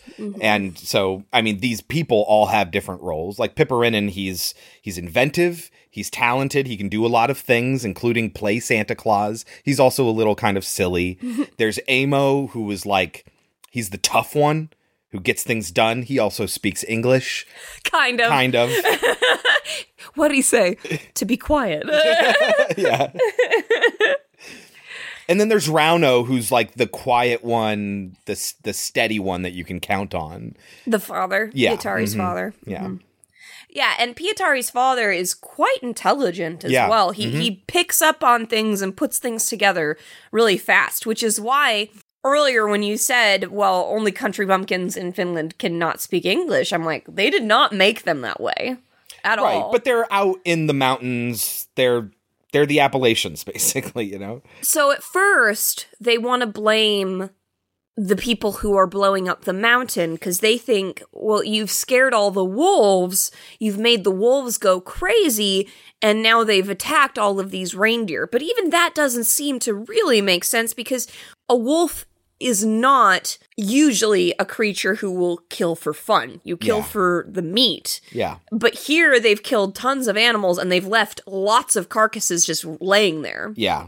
And it's right near the opening in the gate that Pietari and Yuso That's the next thing they see, is that there is a cut in the chain link fence. It's not the wolves capitalizing on a broken fence. This was deliberately cut with wire cutters. Right. And so when Pietari's like, oh my God, we have to tell them what we did, and Yuso's like, no, we absolutely do not. I'll beat your ass if you say anything. We were never near the gate. Uh-huh. And Yuso goes up to the adults. Pietari's kind of left behind, and he looks at one of the corpses, and he lifts one of its haunches, and underneath it, he sees a bloody human footprint. But he doesn't bother to show it to anybody. No. Probably because he knows that they would probably brush it off, because what are they supposed to do with that information? Through the whole movie, and I gotta say, I hate this about movies, but I don't think this movie does it obnoxiously like most do, where they lay it on really, really thick, is that nobody listens to Pietari. They really disregard him. Well, because he's the youngest kid. Most he's people a young would. kid, and he's talking about how what's going on is Santa Claus. Right. And so, again, of course, they don't listen to him, but it's not like this big, long thing of, why won't anybody listen to me? And they also don't try to make him feel stupid about it. Right, It's purely this. If you were faced with this situation and your kid tried to tell you it was Santa Claus, even if you had the smallest, maybe, you're not going to give in to that maybe. Yeah. Because that would be crazy talk. Yep. Right? As an adult, it is your responsibility to be the adult in the situation. So even if for a moment you're like, I don't know, you don't admit that to your kid. Yeah. Because you can't let your kid go crazy with these ideas. Totally. Like I said, this movie's very good. It's really well written. So this is when they tell us that's the Russian border, and that's when the adults in the situation, or specifically Pietari's father, says, fuck this shit. We're going up there and we're talking to them. And they're like, hey, man, crossing the border is a bigger offense than it is to kill the reindeer. And he's like, I don't care. They've cost us, and according to them, it's going to be $87,000. Rauno and Amo do the math, like they're talking to each other. How much is that? And they think, $87,000. It's a whole season wasted. And by the time they get up there, it's suddenly nighttime? I guess they got to climb a mountain. Yeah. And he's like, oh, these boys left in a hurry. And it's just like, nobody seems to want to, again, they don't want to face, they know something seems wrong here. Right. They know it's been quiet on the mountain for several days now. And so they figure they left by now when they get up there and they don't find anybody there. And then they go into the offices and they see everything's kind of trashed. And they're like, oh, wow, they really got out of here fast. And they're not quite putting two and two together, but they're starting to notice these clues. And they find this giant pit where they've been excavating, and Rauno throws a flare down there, and they never see it drop. They never see it hit the ground. What on earth were they digging up? Uh-huh. So back to Pietari's home. We kind of glossed over what he saw when he did his research. He saw that Santa initially was all about just hurting children. Right. It tells this story of the transformation of Santa Claus from this horned demon who would punish naughty children and cook them and flay them and stuff like that, into more and more of the Coca-Cola Santa Claus that we know. But still hurting supposedly naughty children. Right, but the point is he's going back to how long this thing has been buried, and what Santa was at that time was this demonic horned demon. Yes. Demonic demon? Yeah, you know what I mean. So he has put on all of this armor. Yeah. And he asks Yuso, who he's invited over, how do I look? And the kid's like a kid in a diaper? What are you doing? And he explains that to him. The Coca-Cola Santa is bullshit. The real Santa hurts kids. And the other kid is kind of starting to listen, but also trying to tell him that he's a bunch of full of shit. Yeah. And he says, oh yeah? Well, take a look at this. And he stole a picture of what they found inside the mountain. And I will tell you right now, I didn't see shit in it. Did you? I couldn't make out what he wanted me to look at. I was like, it looks like a circle in the dark. Yeah. Like, and that's kind of what the other kid says. He's like, what am I even looking at here? And he says, proof that some fairy tales are true. The Sami people lured him in and put him in ice. Yes. So Yuso just kind of laughs at him and leaves. When Pietari comes downstairs, he sees that his father has made gingerbread cookies, and the father lights the candles. Oh, yes, there's a lot of gingerbread. But so the kid kind of makes a face when he first eats the gingerbread, almost like it's not very good. Uh-huh. But then the kid says, it's just like Mom used to make it. Mm-hmm. And at first I thought, oh, he's just lying to make his father happy. But then later they all eat the gingerbread and they all seem happy and satisfied. So yeah. Oh, I think it's just that he's sad. That's when it reminds him of Mom that makes him sad. Maybe it's that. And so the father looks at what he's wearing and he's like, were you out playing hockey? And he's like, no, it's just a game we play. He's like, must be a rough game. Yeah.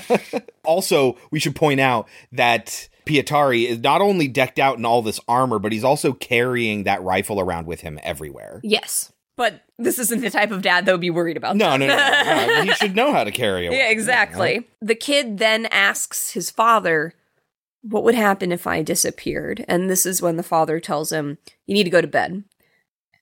No, he says, you should disappear. And the kid looks at him like, oh, and he says, up to bed.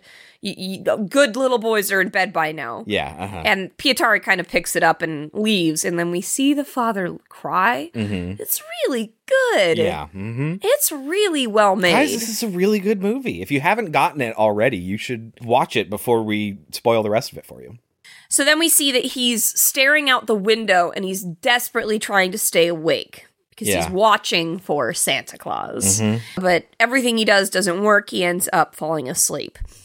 And I think this is supposed to be a flashback. We see the guys who are working on the mountain and they're getting a call on the radio from the American. And he says, is the cargo ready? No, not from the American. From Riley. He's not American. Oh. Brian Green is the leader of the crew. Not the owner of the company that says, we found Santa Claus, hooray. It's the guy who says, this is bullshit. That's Brian Green. He's American. Okay. It's really hard to keep these. Just say, it's hard. Well, okay. I mean, hard to keep things straight when you're dealing with names that you're not familiar with and with different languages in different countries. It's really hard. But this is a Sub-Zero corporation, and the owner of the corporation, Riley, is calling them saying, is the cargo ready? And he's like, no, it's fucking not. The cargo still has a pulse. Yeah. Something is wrong here. And he's like, just follow the safety instructions. Fuck your safety instructions. Is the cargo ready? No, we have to cancel the whole operation. It's not what you think. I repeat, is the cargo ready? Cargo? Don't you understand? It still has a pulse. Calm down, Mr. Green, and just follow the safety instructions. Fuck your safety instructions! What the fuck? Is that all we see there, or do we see an attack? Is this where we see the guy get decapitated? Maybe. Yeah, uh-huh. Anyway. But we don't know what's going on. Right. We don't see anything. They don't show us what it is. Yeah. So, back to Pietari's house. So now it is Christmas Eve. It's Christmas Eve. It's the morning of Christmas Eve. Yeah. Yeah. And the father goes to put a fire on, and something jumps out at him. Well, there's like this sawdust just goes, not sawdust, but yeah, there's like this sawdust just goes everywhere. And we've associated sawdust with the burial of this ice now. We're like, oh shit, what's going on? What did he find? And Pietari the kid comes running down. downstairs. And we find out the dad reaches into the fireplace, pulls out the log of wood, and attached to it is this giant bear trap. And so Pietari is trying to protect himself from Santa Claus coming down the chimney. But the father is like, do you think this is funny? I was almost killed. Yeah. And so the kid goes to run outside and he's like, you're grounded on Christmas because of this. And he's like, I'm not going out to go ice skating. I'm going out to pee. Which then leads to the question of, do they not have indoor plumbing? Or is it just that they want to save money? So if you got to pee, just go outside. Yeah, maybe. Yeah. I remember my grandparents would always say, if it's yellow, let it mellow. If it's brown, flush it down. Maybe that's what's happening here. And then he starts to scream for his father. And his father's like, what now? And he's like, the bait is gone. And he's like, oh, okay, so it's a wolf. Stay back. Yeah. But every time he stays back, Pietari takes a couple steps. Great. Stop. Stay. And then Rauno like approaches cautiously and just step within step. Pietari follows right behind him. It's just so precious. It's and the father kind of knows. Yeah. But it's cute because he doesn't get mad about it. But when he finally looks down into the pit, that's when he yells, do you hear me? Stop moving. And the kid's like, why? What is it? And he's like, it's nothing. It's nothing. And the kid's like, well, if it's nothing, why can't I see? It's just a bird. It's just a bird. Well, if it's just a bird, can I see it? No. And he's like, I haven't made breakfast yet. Get inside. Yeah, so we saw what he saw.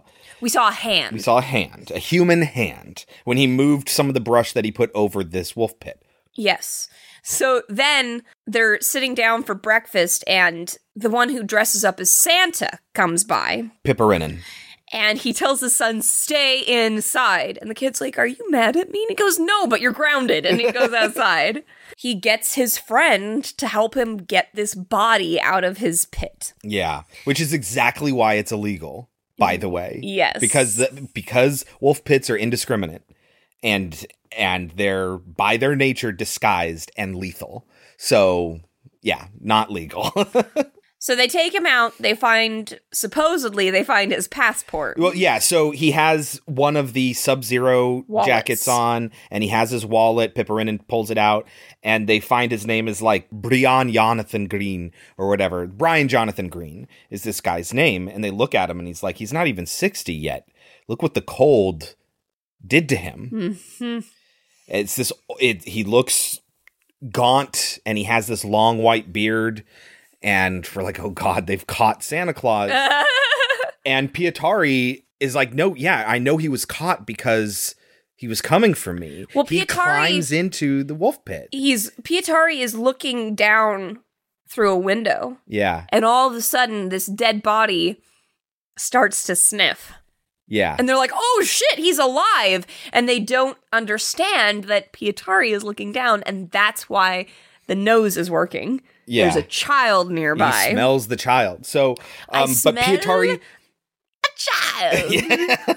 But Pietari climbs into the wolf pit to look and see if he can find anything else, and he finds this giant child-sized doll made out of tree trimmings, brush, that kind of stuff. Mm-hmm.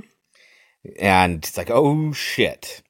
So the Pipperanen and Rauno are investigating this old man, and they realize that he's alive, and Pietari is continuing his own investigation.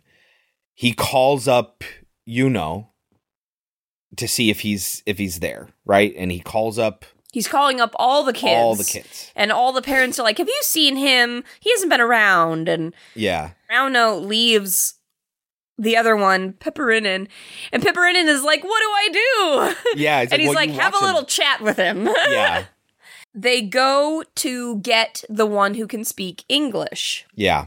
When they get to the house, Pietari immediately goes and looks for Yuso. And the father's like, oh, he's probably still asleep. But when he gets up there, he finds the same type of doll in his bed. We haven't mentioned this, but they're there with a police officer. Oh, yeah. That's right. Because the father saw Pietari get in the police officer's car. And he's like, what the fuck is he doing? He can't tell them that we have a body. Like, I could be imprisoned for murder because of the wolf pit. And they don't explain why. I suppose Pietari got in the car because he wanted to see the other kids. Yeah, he needed a ride. and he's trying to tell the police officer someone's taking kids. And when the father is trying to get his kid, Pietari, the cop is like, hey, anything weird happen at your house? And he's like, no. And he's like, well, then you're the only one, because all the sacks have been taken from this potato farm. Well, yeah, from Amo, he's like, oh yeah, no, they ransacked my potatoes, and they're like, oh, they took all your potatoes? Like, no, they left the potatoes. They took the sacks. Yeah. And all the radiators have been stolen from the town. And Amo says my wife's hairdryer was stolen. Yeah. Ovens have been stolen. The police officer's like, whatever's going on, it's going to be a very cold Christmas. Yes. And so when Pietari comes out with this doll, Amo and the police officer are both like, he's probably just out chasing girls. When I was your age, we did the same sort of thing, but we did it with pillows in the bed. He just made a doll.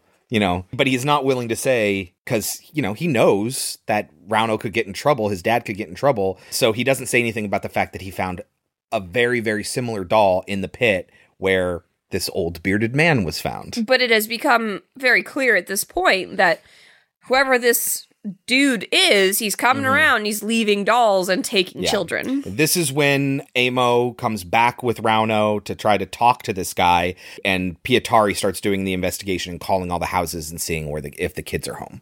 So they go back to his house, and Pipperanen is nursing a wound, and they're like, what the fuck happened? He's like, it's not human, it bit me. Yeah. And they're like, he's just a foreigner. And they're like, and you speak English, so you go talk to him. Mm-hmm. And when they go in there, he's cowered in a corner, naked and dirty. Yeah. And so the one who speaks English comes up to him and kind of pokes him with a stick, and he just won't move. And he tries talking to him, and he won't respond. And so he starts to hit him with the stick, just trying to get him to talk, and he just won't. Mm-hmm. They try to explain to him. They're like, we're going to keep you here until your company pays up. You owe us $87,000. And he just won't respond. He's just not saying anything. Yeah. So then Pietari, who's been making all these phone calls, goes and talks to his dad. And he's like, Dad, you've got to whip me. I think 15 lashes should do it. I've been naughty. We're the ones who made the hole in the fence. And just so you know, all the kids have been taken from town. Yeah. And the father's like, what the fuck are you talking about? I'm dealing with something serious right now. But when Pietari comes out, this naked man goes feral. Yeah, and they don't realize what's going on because Pietari has entered this slaughterhouse. He's outside of the house. Well, he's outside the slaughterhouse, and the guy kind of like starts reacting. When the three of the men are inside and he really perks up, they realize that Pietari has made his way inside.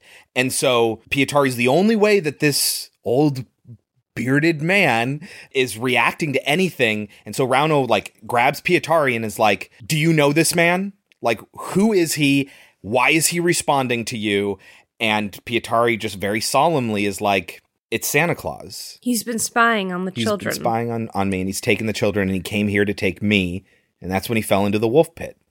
So they tie this guy up.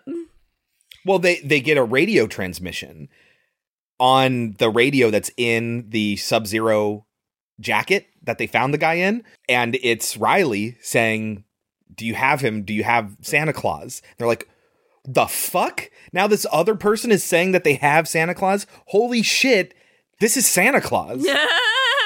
So Rauno talks to him and is like, we have Santa Claus. You're going to pay us for him. We have Santa Claus. And so they dress him up in Pipperinen's Santa Claus outfit, which is what he was supposed to be doing right now. And they chain him up and they put him in a cage in the back of a truck and they drive him out to the meeting place that Riley from Sub-Zero set, and where he's going to land in his helicopter in half an hour. And on the drive over, they're arguing about how much money they should ask for him. Because Rauno is like, we should only ask for $87,000. The other one's like, if we have the real original Santa Claus, we could be making a lot more money. Millions. Than that.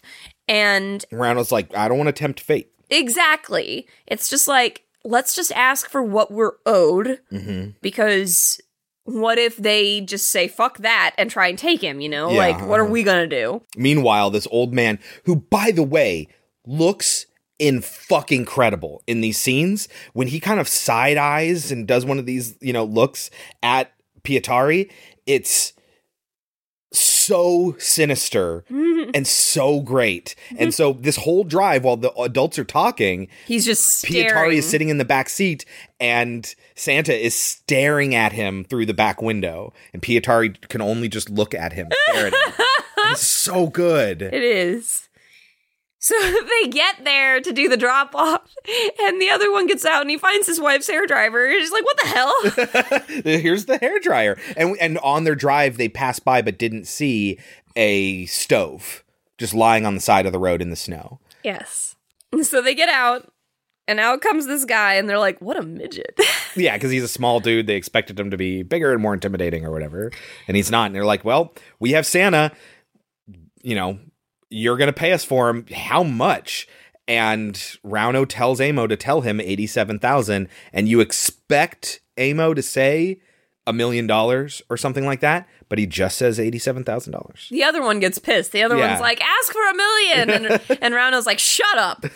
And so, but bring meanwhile, him out, he says. While this is all happening, Pietari walks off on his own and he says, the last door. And we don't get to find out what that is until later. We see it, a hangar door. We do see this. We see the hangar. It's a giant hangar with a door that says 24 on it, which reminds him of the 24 door on his advent calendar that he tried to keep closed. Mm-hmm. And so Riley tells them, Riley, the owner of Sub-Zero Demolitions or mining or whatever, tells them to, okay, bring him out. And so they bring him out, they put him on this lift, and they drag him over, still in the cage. And Riley takes a look at him. Oh my God, we have Santa Claus. And he's just kind of like looking at him. And Santa looks back, and there's this like glint in his eyes. And he's like, okay, everyone, smile. You need to smile right now. They can't see you upset. Like, what are you talking about? And he says, this isn't Santa Claus. It's one of Santa's little helpers. Put down your weapons and smile as nice as you can. And move slowly and do exactly as I say. This is not Santa. What? It's one of Santa's little helpers. And nobody knows what he's saying except for Amo. And Amo, they're like, what is he saying? And Amo's like, he says he's an elf. Like he's trying to get out of the money or whatever. He's trying not to pay us. And then all of a sudden, something comes out of nowhere and just decapitates Riley. Yes. And Riley's just dead. And then all of these naked, bearded old men come out of the shadows. And you're like, oh, holy shit. These are Santa's little helpers. These are the elves. They're just these naked old men. And this guy that they caught is not Santa Claus. So they run into the hangar. And what they find in the hangar is a giant block of ice with these huge horns coming out of it. It looks like a Krampus. Yeah, very much so. Just like the Krampus from Krampus. Yes. But they also find all the radiators, all the ovens, anything that generates heat, trying to melt this ice, and sacks laid at the feet of this ice block full of all the children that were taken from the village. Yes. Which gets Amo really upset because he realizes, no, his son really was taken. And, he tries to find his son. Yeah, Amo is freaking out because he wants to find his son. Pippin is freaking out. He's like, we're all going to die because they're all the elves are trying to get inside. And he's desperately trying to keep them out. Rauno is trying to figure out what the fuck should we do. And Pietari kind of just doesn't seem worried. He's looking around. He starts to look around and he sees them trying to bar up the doors with the radiators and stuff. And they're turning all the radiators off because they don't want to melt the ice and they need them to bar up these doors. And Pietari looks up and he sees the giant opening in the top of the hangar. And I was thinking, oh shit, they're going to come in through the ceiling. And so he starts to yell at them, listen to me, listen to me. And this is like the one time where it comes to a head where he's like, why isn't anybody listening to me? He shoots his gun. Yeah. Uh-huh. And they all stop and look at him. And he says, as long as the kids are here, the elves won't leave the hangar. It's mere Santa. I suggest Santa. Yes. It's great. The kid just becomes like a military leader in this moment. And because he has been, it's not like out of nowhere, like, oh, they're trying to play him up as like, now he's tough. The whole entire movie, he's growing up in a matter of a month. He's very resourceful young kid. He's been researching, he's been practicing training, he's been protecting himself, he's been thinking. And this whole entire time has been leading up to this moment. So it doesn't come out of nowhere. But we don't get to hear what his plan is. No. The next thing we see is Pipperinnen yeah. running out and distracting the elves with gingerbread. And basically pointing out that you give them gingerbread, you keep them happy, you're nice, and you're not in their way, they will ignore you. Yes. And so he makes his way to the helicopter. Why the father brought gingerbread, we don't know. Yeah. They don't ever explain that. Ever explain, but gingerbread's throughout this movie. It's just like a thing that they keep on their person. Yeah. And he goes to the helicopter that Riley came in. The pilot has long since died in a demonstration of force of the elves. And then he takes off. I did it. I got in the helicopter. They didn't bother me. And he flies over the hangar, and they put all the kids still in sacks into this net. And at first, Amo's like, not my son. And Pietari's like, it won't work if we don't bring all the kids. Yeah. Put him in there. And then Pietari, so they're all like in a big net. Pietari grabs onto the edge of the net and has his walkie-talkie. It's really fun. It's really, really fun. Now, this is when their budget shows. Right. They do some CG flying through the night in the snow, trying to hide some of this stuff. And it's, it's clever, but there's only so much that cleverness can get you when you're dealing with CGI. Mm-hmm. So they lift the net full of children up out the top of this hangar, and they fly it away, and they tempt all the little helpers. And they all follow. We say Santa's little helpers. These are fully grown old men with white beards. Well, they're really short, though. Naked. I mean, not like little people short, but they're short. Yeah. And so as they're riding, Pietari says, now turn around and go back to your farm. And the guy's like, why? And he says, pretend they're reindeer. And the guy goes, my stars! Yes. And then they fly over there. And so, yeah, he's basically leading them, similar to how they would lead the reindeer, back to the pen at Pipperinnen's farm. When they get there, they realize the electricity isn't on. They can just climb right back through the fence if they wanted to.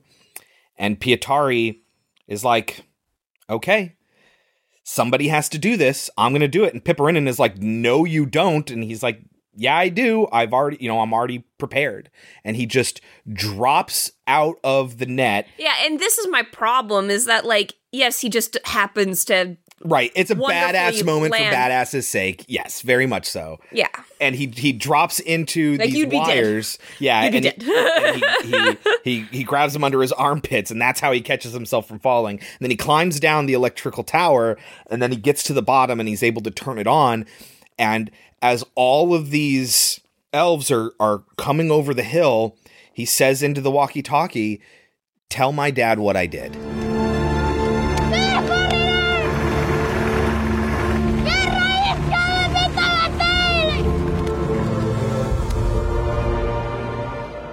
Like, he wants his father to be proud of him. Mm-hmm. And meanwhile, back at the hangar, what's going on? They've taken off his horn?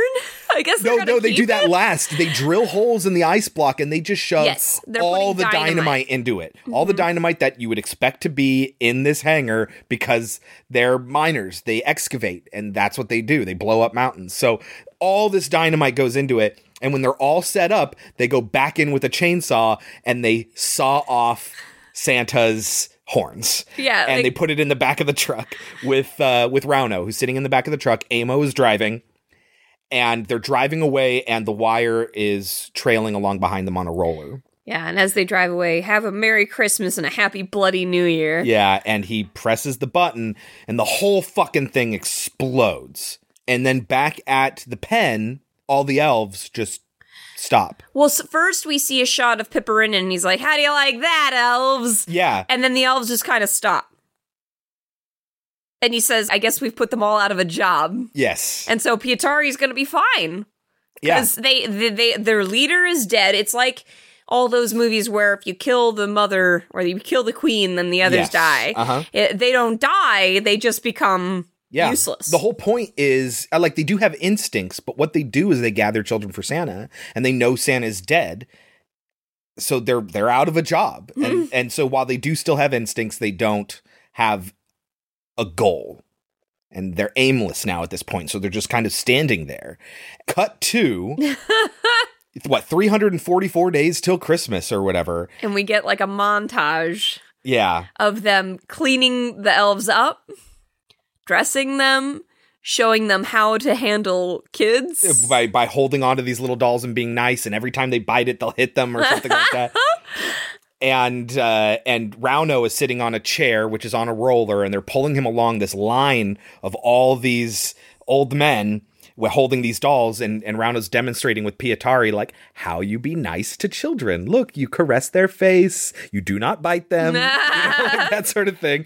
And we figure out that what they're doing is they're training Santa Clauses to be nice to children and have children sit on their lap and tell them what they want for Christmas and all of that. And they signify this by the one who's done training. They put a Santa's hat over on his head. Yuso does that, is the one who actually puts, so it's the 5 of these, the 3 adults and the 2 kids training all these Santas. And then they box one up to go to Zanzibar. And their label on the box is Rare Exports.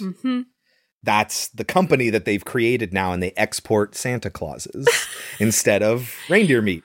Which is kind of a silly thing. Like, what? But I fucking love it. Who are you selling them to? But here's the thing. It's not like a what's next sort of thing where, like, if you think logically about it, there's a much more story going on here, and it isn't resolved like you think it is just because the danger's over. It's not one of those what next moments.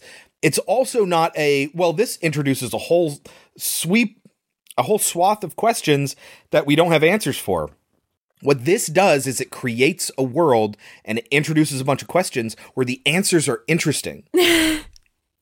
The answers are, no, people are aware there's a Santa farm that has real Santas that they ship out to the world to be a force of good in the world. And now, instead of herding reindeer and selling that, they herd and train Santa Clauses. And that's really fun.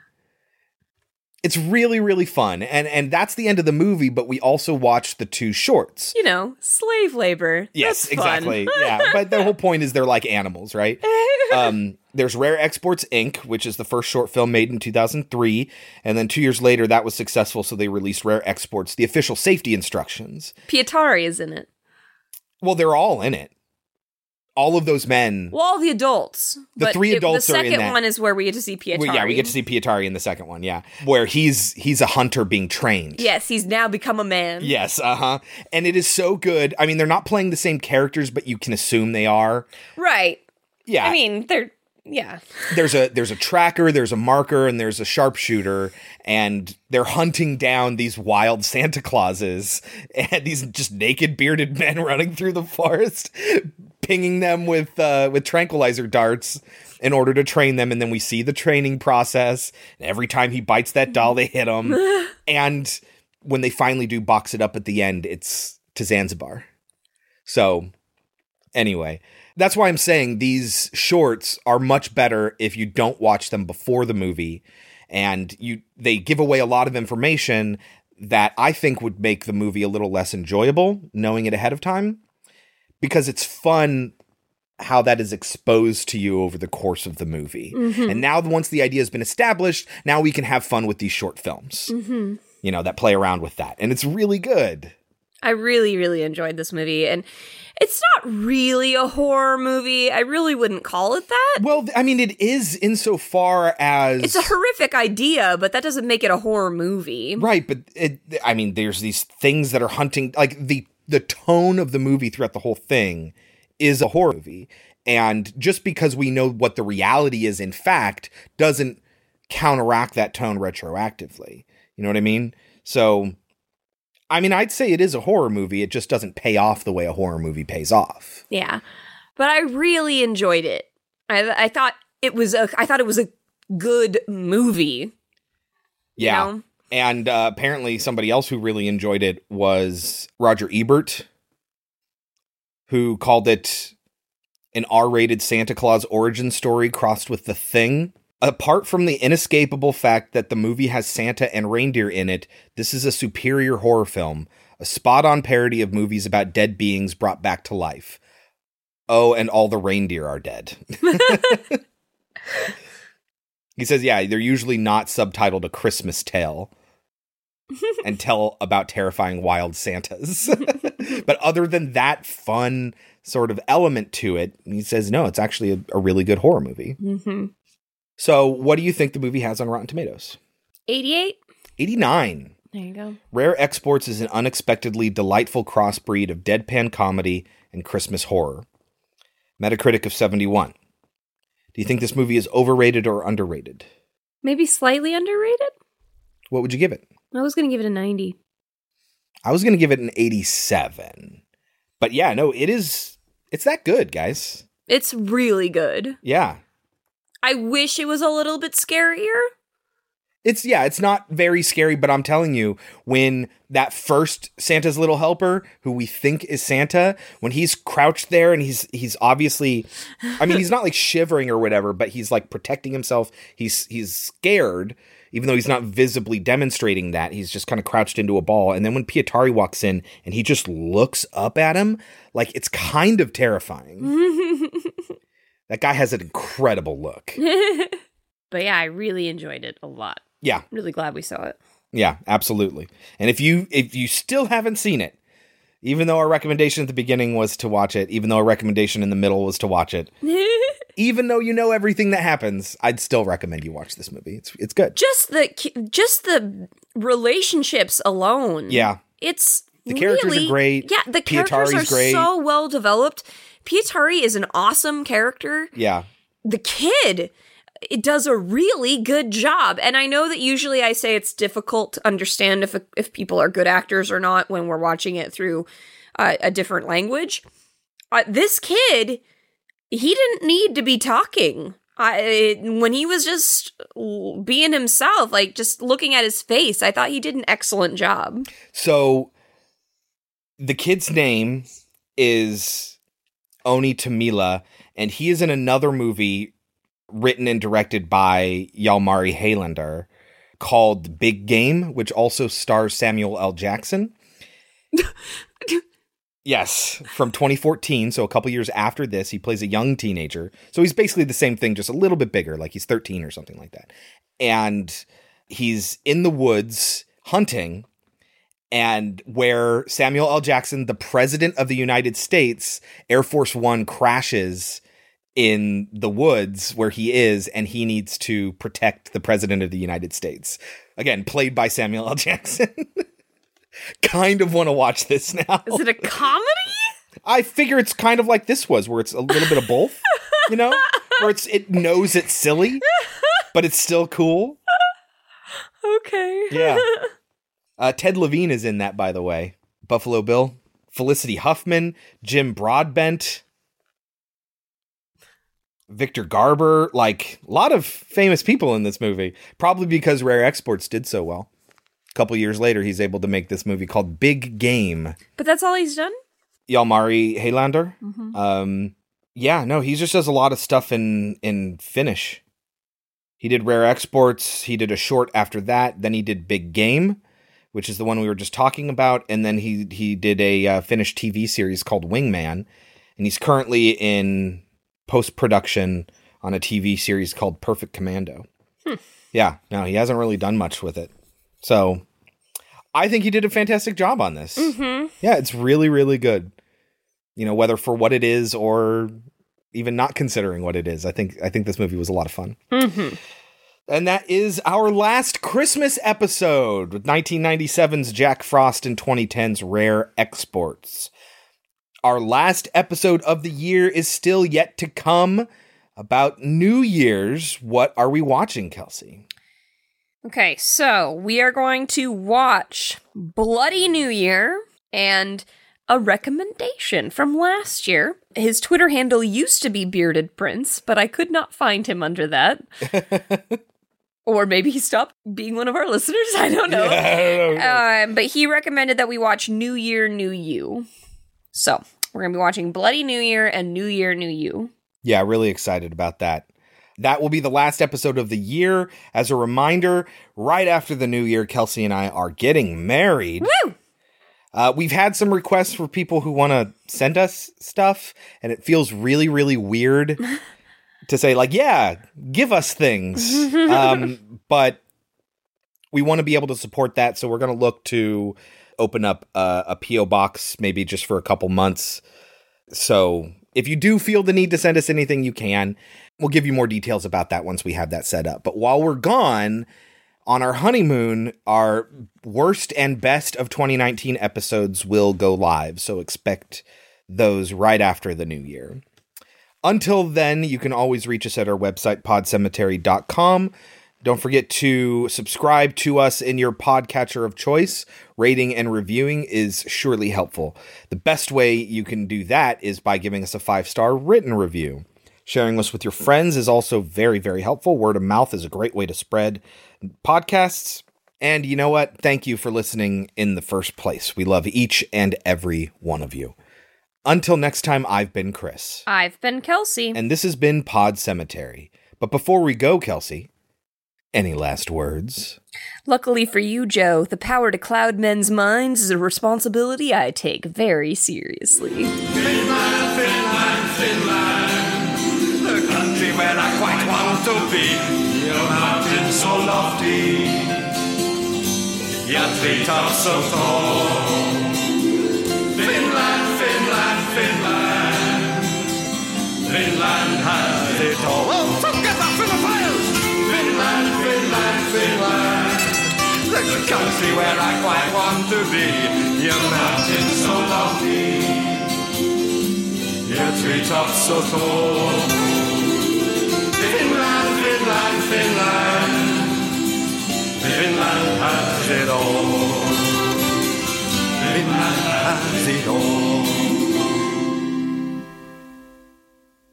If you've enjoyed hearing this song and would like to know more about Finland, why not ring Mr. Griffiths of Hemel Hempstead?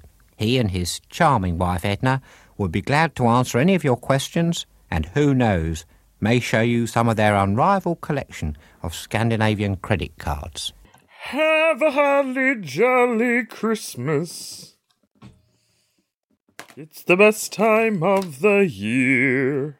But I mean, we never see ultimately whether it would or wouldn't matter. Yeah, we do. They kill him at the end. I mean, they kill him even though he is all like, smile, be happy. They kill him. Right, but those are the helpers, not Santa. We never see what Santa does. But if the helpers are just going to kill people... Well, because they have imprisoned Santa Claus. Anyway, yeah, but when we go up, we don't expect those people to be... I'm going to shut up. Yeah. Anyway, and he says, as long as the kids are in here, the elves will not leave the hangover. The hangar. The hangar. Can you say that again?